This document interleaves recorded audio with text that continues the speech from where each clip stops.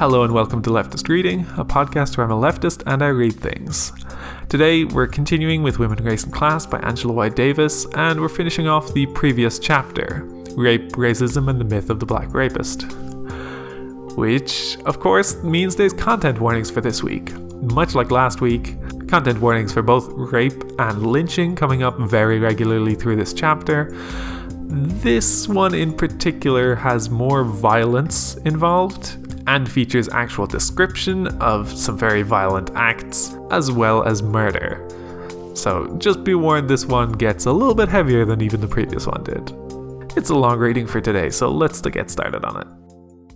During the first wave of great lynchings, propaganda urging the defense of white womanhood from black men's irrepressible rape instincts was conspicuous for its absence. As Frederick Douglass observed, the lawless killings of black people were most often described as preventative measure to deter the black masses from rising up in revolt. Footnote 36. At that time, the political function of mob murders was uncamouflaged.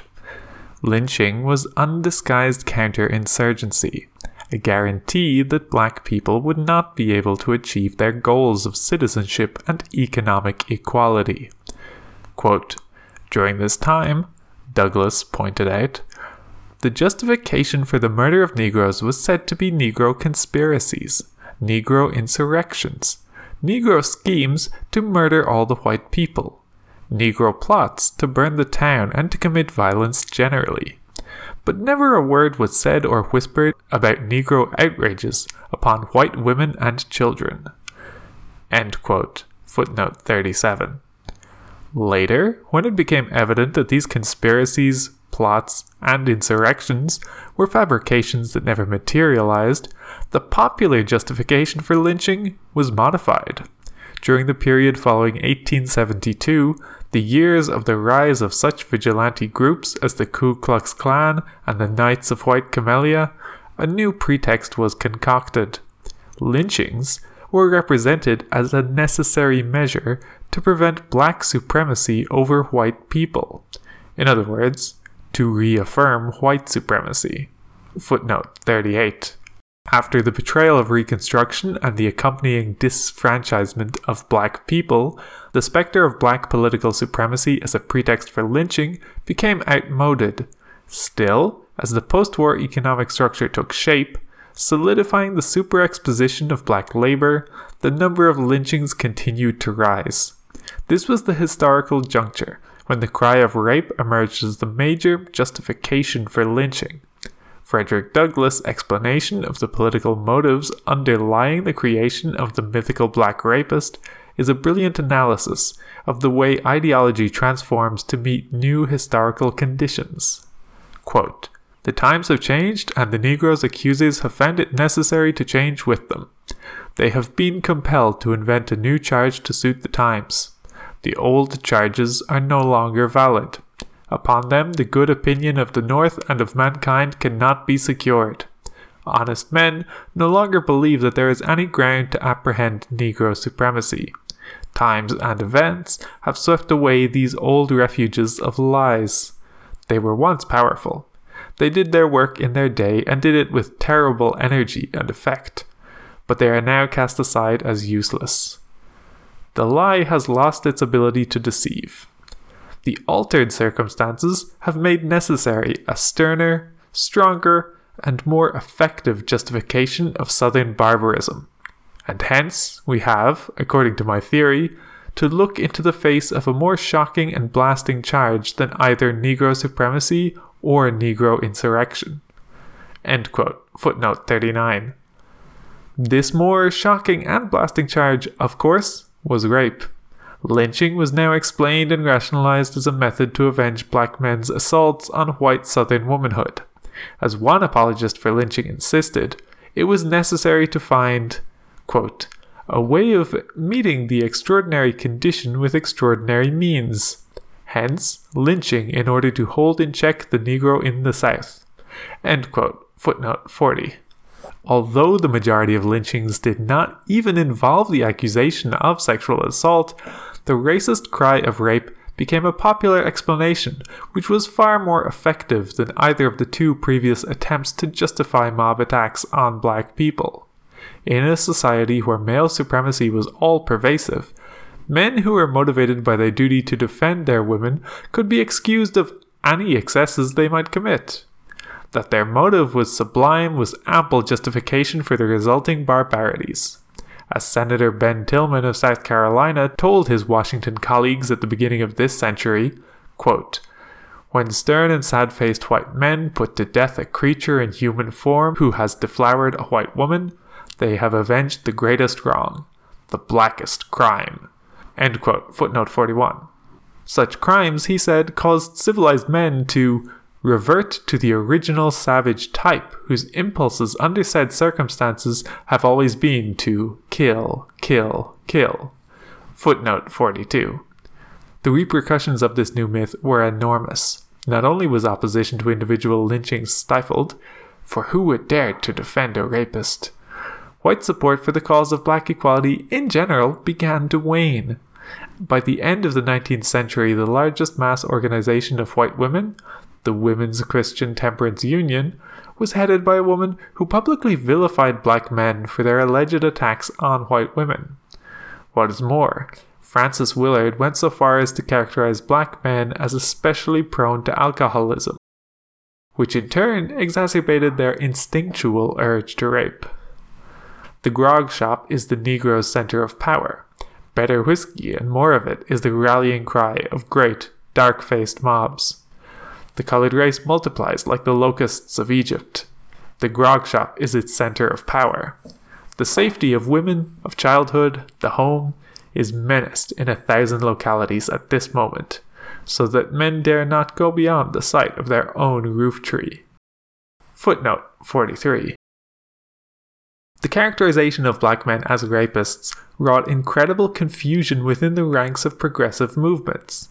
Both Frederick Douglass and Ida B. Wells point out in their respective analyses of lynching that as soon as the propagandistic cry of rape became a legitimate excuse for lynching, former white proponents of black equality became increasingly afraid to associate themselves with black people's struggle for liberation.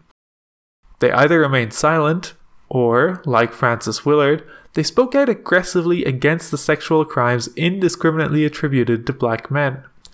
Douglass described the catastrophic impact of the fabricated rape charge on the movement for black equality in general. Quote, "It has cooled the Negro's friends. It has heated his enemies and arrested at home and abroad, in some measure, the generous efforts that good men were wont to make for his improvements and elevation. It has deceived his friends at the North and many good friends at the South, for nearly all of them, in some measure, have accepted this charge against the Negro as true." End quote. Footnote 44. What was the reality behind this terribly powerful myth of the black rapist? To be sure, there were some examples of black men raping white women, but the number of actual rapes which occurred was minutely disproportionate to the allegations implied by the myth. As already indicated, during the entire Civil War, there was not a single reported case of a white woman suffering rape at the hands of a slave. While virtually all the Southern white men were on the battlefront, never once was the cry of rape raised. Frederick Douglass argues that the leveling of the rape charge against black men as a whole was not credible for the simple reason that it implied a racial and instantaneous change in the mental and moral character of black people. History does not present an example of a transformation in the character of any class of men so extreme, so unnatural, and so complete as is implied in this charge. The change is too great and the period for it too brief. Footnote 45.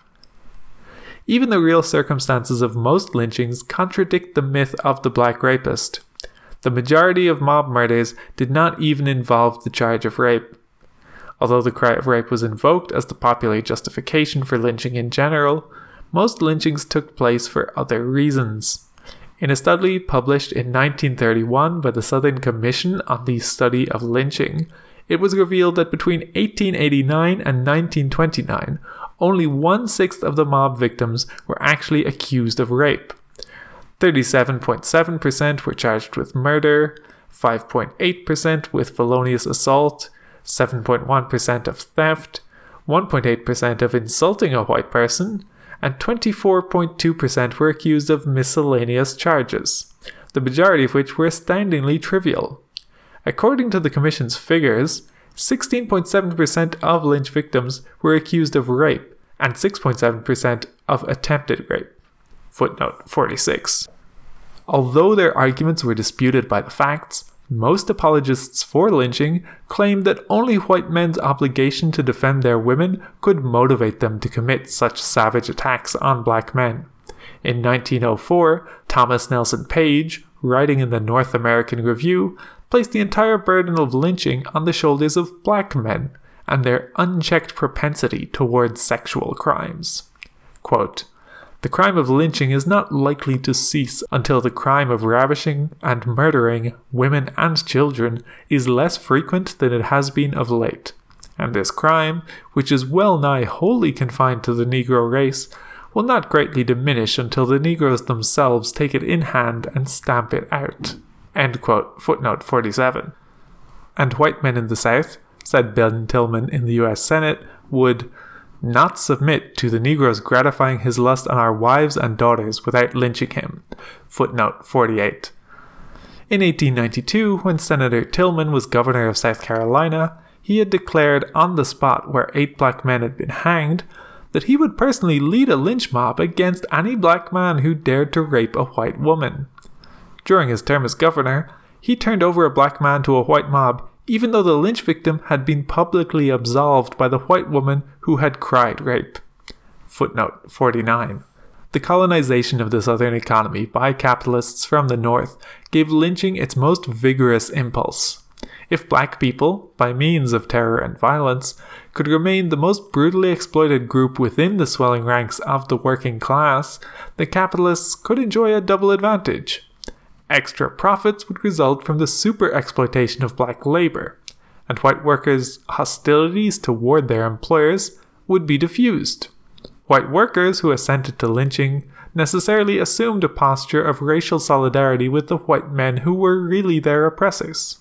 This was a critical moment in the popularization of racist ideology. If black people had simply accepted a status of economic and political inferiority, the mob murders would probably have subsided. But because vast numbers of ex-slaves refused to discard their dreams of progress, more than 10,000 lynchings occurred during the 3 decades following the war. Footnote 50. Whoever challenged the racial hierarchy was marked a potential victim of the mob. The endless roster of the dead came to include every sort of insurgent, from the owners of successful black businesses and the workers pressing for higher wages, to those who refused to be called boy, and the defiant women who resisted white men's sexual abuses. Yet, public opinion had been captured, and it was taken for granted that lynching was just a response to the barbarous sexual crimes against white womanhood. And an important question remained unasked. What about the numerous women who were lynched and sometimes raped before they were killed by the mob? Ida B. Wells refers to, quote, "the horrible case of the woman in San Antonio, Texas, who had been boxed up in a barrel with nails driven through the sides and rolled down a hill until she was dead." End quote. Footnote 51. The Chicago Defender published this article on December 18, 1915, under the heading, "Rape, Lynch, Negro Mother." Quote, Columbus, Miss, December 17th. Thursday, a week ago, Cordella Stevenson was found early in the morning, hanging to the limb of a tree, without any clothing, dead. She was hung there from the night before by a bloodthirsty mob who had gone to her home, snatched her from slumber, and dragged her through the streets without any resistance. They carried her to a far-off spot, did their dirt, and then strung her up. End quote. Footnote 52. Given the central role played by the fictional black rapist in the shaping of post-slavery racism, it is, at best, irresponsible theorizing to represent black men as the most frequent authors of sexual violence. At worst, it is an aggression against black people as a whole, for the mythical rapist implies the mythical whore. Perceiving the rape charge as an attack against the entire black community, black women were quick to assume the leadership of the anti-lynching movement. Ida B. Wells Barnett was the moving force behind a crusade against lynching, which was destined to span many decades. In 1892, 3 acquaintances of this black newspaper woman were lynched in Memphis, Tennessee. They were murdered by a racist mob because the store they opened in a black neighborhood was successfully competing with a white-owned store. Ida B. Wells hastened to speak out against this lynching in the pages of her newspaper, The Free Speech.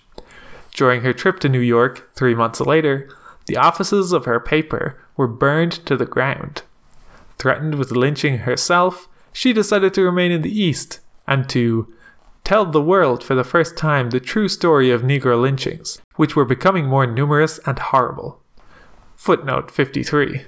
Wells' articles in the New York Age motivated black women to organize a support campaign on her behalf, which eventually led to the establishment of black women's clubs. Footnote 54. As a result of her pioneering efforts, black women throughout the country became active in the anti-lynching crusade.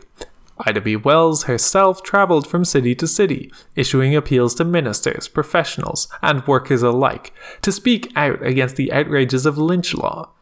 During her trips abroad, an important solidarity movement was organized in Britain, which had a marked impact on US public opinion.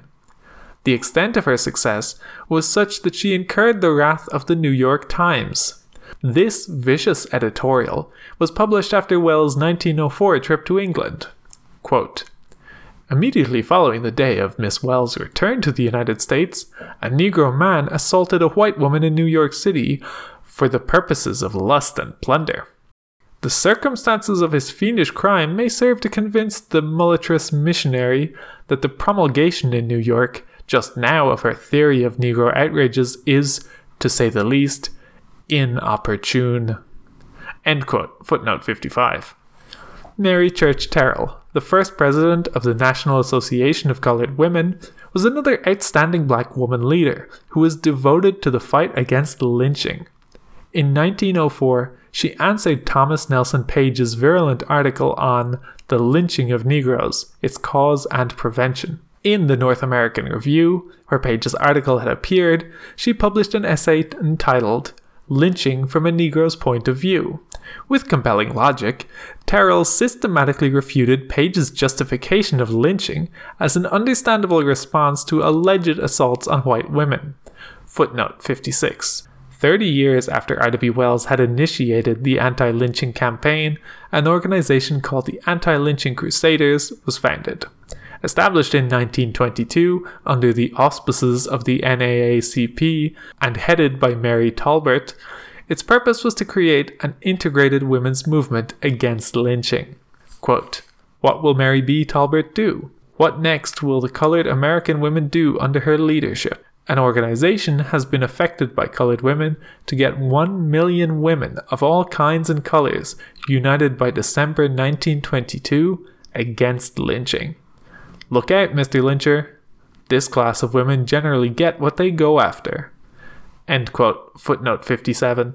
This was not the first time black women had reached out to their white sisters. They were struggling in the tradition of such historical giants as Sojourner Truth and Frances E.W. Harper. Ida B. Wells had personally appealed to white women, as had her contemporary, Mary Church Terrell, and black club women had collectively attempted to persuade the white women's club movement to direct some of their energies toward the anti-lynching campaign. White women did not respond to these appeals en masse until the Association of Southern Women for the Prevention of Lynching was founded in 1930 under the leadership of Jessie Daniel Ames. Footnote 58. The association set out to repudiate the claim that lynching was necessary for the protection of Southern womanhood. Quote, "The program of the Southern women has been directed to exposing the falsity of the claim that lynching is necessary to their protection, and to emphasize the real danger of lynching to all the values of home and religion." End quote. Footnote 59. The small group of women who attended the Atlanta meeting where the association was formed discussed the role of white women in the lynchings of the recent period. Women were usually present at the mob gatherings, they pointed out, and in some instances were active members of the lynch mobs. Moreover, Those white women who permitted their children to witness the murders of black people were indoctrinating them into the racist ways of the South. Walter White's study of lynching, published the year before the women's meeting, argued that one of the worst consequences of these mob murders was the warping of Southern white children's minds. When White traveled to Florida to investigate a lynching, a little girl of 9 or 10 told him about, quote, the fun we had burning the N-words. End quote. Footnote 60. Jessie Daniel Ames and her co-founders of the Association of Southern Women for the Prevention of Lynching resolved in 1930 to recruit the masses of Southern white women into the campaign to defeat the racist mobs bent on killing black people. Eventually they obtained over 40,000 signatures to the association's pledge. Quote, we declare lynching is an indefensible crime, destructive of all principles of government, hateful and hostile to every ideal of religion and humanity, debasing and degrading to every person involved. Public opinion has accepted too easily the claim of lynchers and mobsters that they were acting solely in defense of womanhood. In light of facts, we dare no longer to permit this claim to pass unchallenged, nor allow those bent upon personal revenge and savagery to commit acts of violence and lawlessness in the name of women.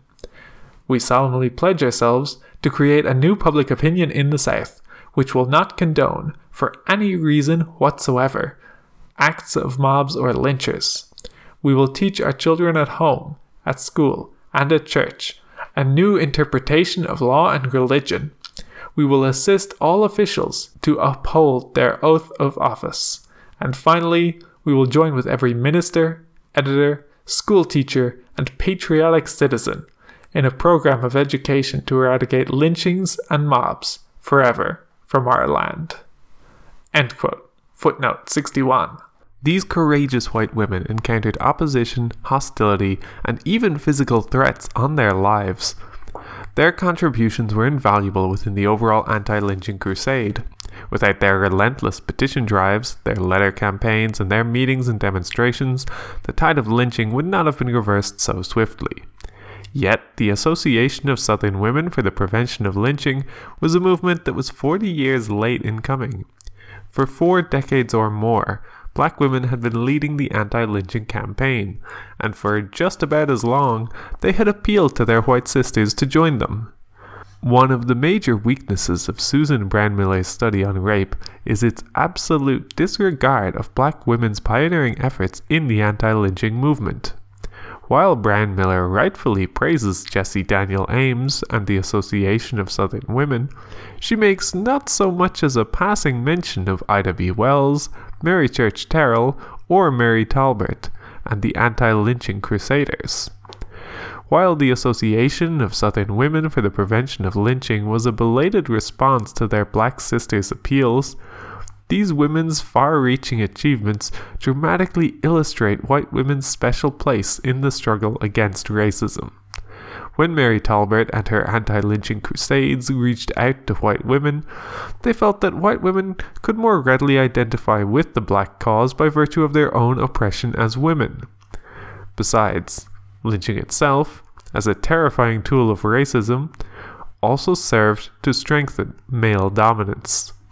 Quote, economic dependence, contracts with none save polite, refined, womanly pursuits, mental activities in no other field than home life. All these man-imposed restrictions have borne more heavily upon women in the South and have been maintained more rigidly than in any other part of the country. End quote. Footnote 62. Throughout the anti-lynching crusade, the critics of the racist manipulation of the rape charge did not intend to excuse those individual black men who actually committed the crime of sexual assault. As early as 1894, Frederick Douglass warned that his pronouncements against the myth of the black rapist were not to be misconstrued as a defense of rape itself. Quote, I do not pretend that Negroes are saints and angels. I do not deny that they are capable of committing the crime imputed to them, but utterly deny that they are any more addicted to the commission of that crime than is true of any other variety of the human family.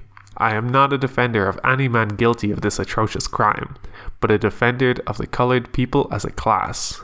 End quote. Footnote 63. The resurgence of racism during the mid-1970s has been accompanied by a resurrection of the myth of the black rapist. Unfortunately, this myth has sometimes been legitimized by white women associated with the battle against rape. Consider, for example, Susan Brandmiller's concluding passage of the chapter of her book entitled A Question of Race. Quote, "Today, the incidents of actual rape combined with the looming specter of the rapist in the mind's eye, and in particular the mythified specter of the black man as rapist, to which the black man, in the name of his manhood, now contributes, must be understood as a control mechanism against the freedom, mobility, and aspirations of all women, white and black. The crossroads of racism and sexism had to be a violent meeting place. There is no use pretending it doesn't exist." End quote. Footnote 64. Brandmiller's provocative distortion of such historical cases as the Scottsboro Nine, Willie McGee, and Emmett Till are designed to dissipate any sympathy for black men who are victims of fraudulent rape charges. As for Emmett Till, she clearly invites us to infer that if this 14-year-old boy had not been shot in the head and dumped into the Tallahatchie River after he whistled at one white woman, he would probably have succeeded in raping another white woman. Brandmiller attempts to persuade her readers that the absurd and purposefully sensational words of Eldridge Cleaver, who called rape an insurrectionary act against white society, are representative. It seems as if she wants to intentionally conjure up in her readers' imaginations armies of black men, their penises erect, charging full speed ahead toward the most conveniently placed white women. In the ranks of this army are the ghosts of Emmett Till, the rapist Eldridge Cleaver, and Imamu Baraka, who once wrote, quote, "Come up, black Dada nihilismus. Rape the white girls, rape their fathers, cut the mothers' throats." End quote.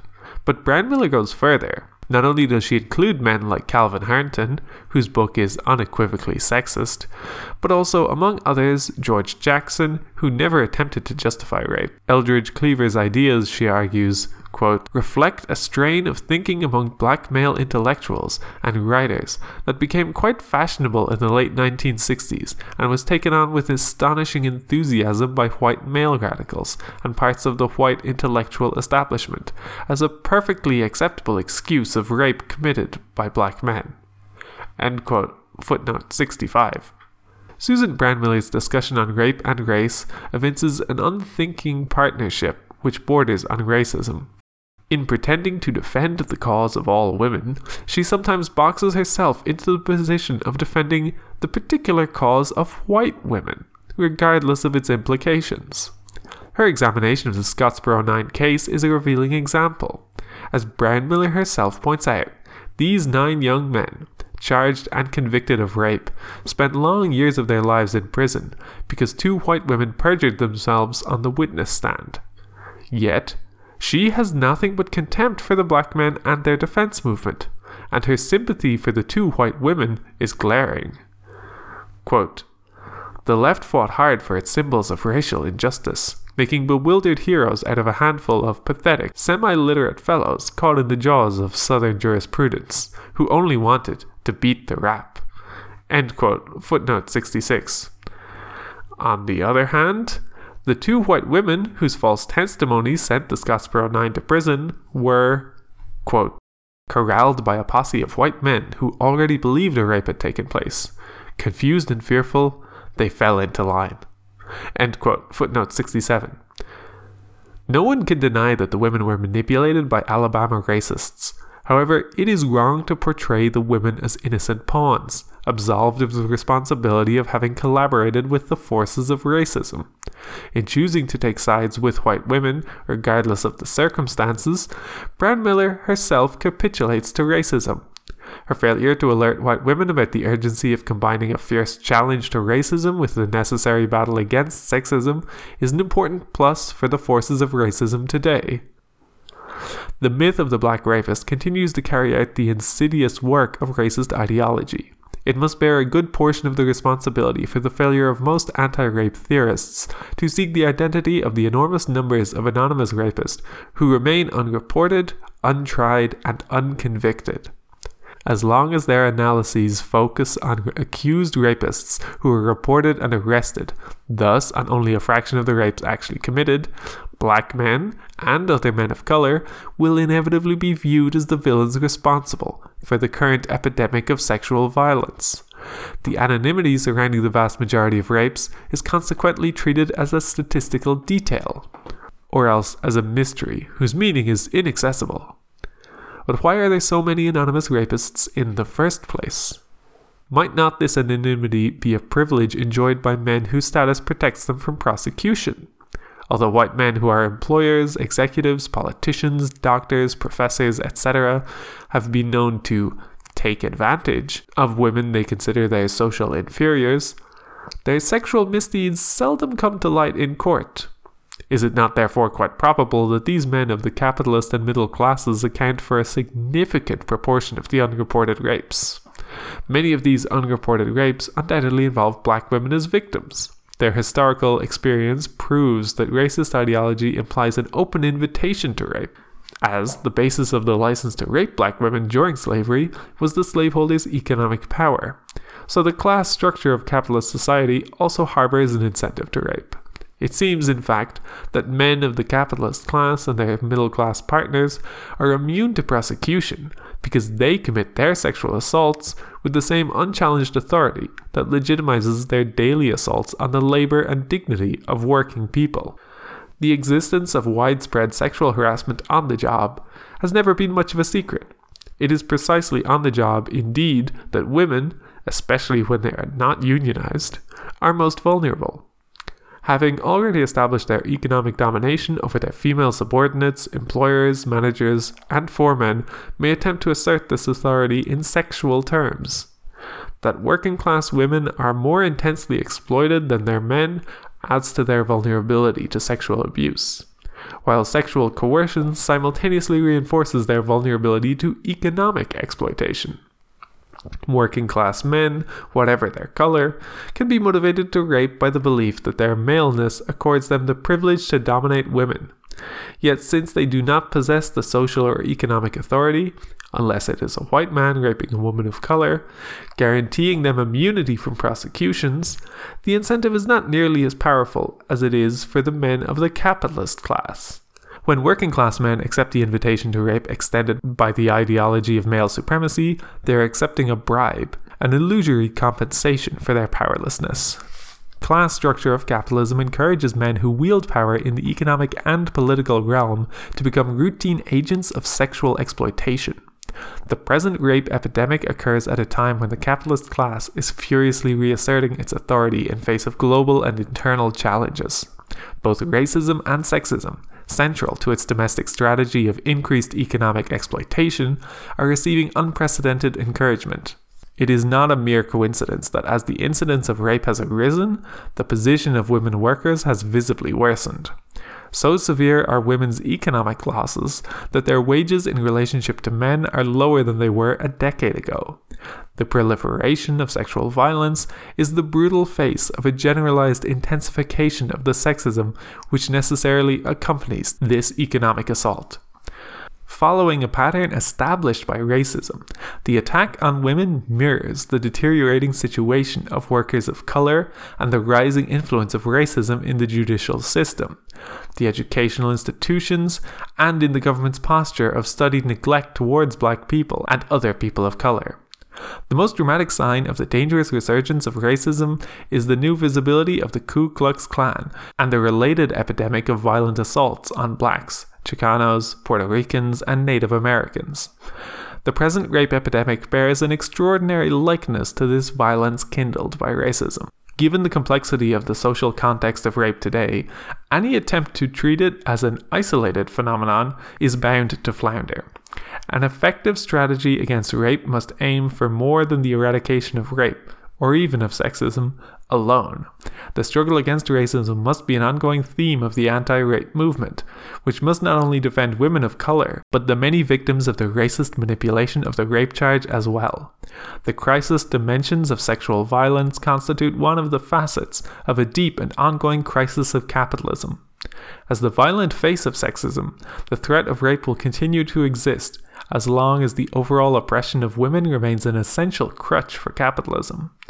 The anti-rape movement and its important current activities, ranging from emotional and legal aid to self-defense and educational campaigns, must be situated in a strategic context which envisages the ultimate defeat of monopoly capitalism.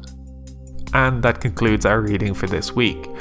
If you have any questions, comments, corrections, or suggestions, you can email leftistreading@gmail.com or contact the show on Twitter @leftistreading. You can find this show and other podcasts at abnormalmapping.com, where there's lots of other leftist podcasts about all sorts of different media. The intro and outro music is Decisions by Eric Medias. You can find it and more of his work on soundimage.org. But that's all for this week. Thank you for listening. Keep reading.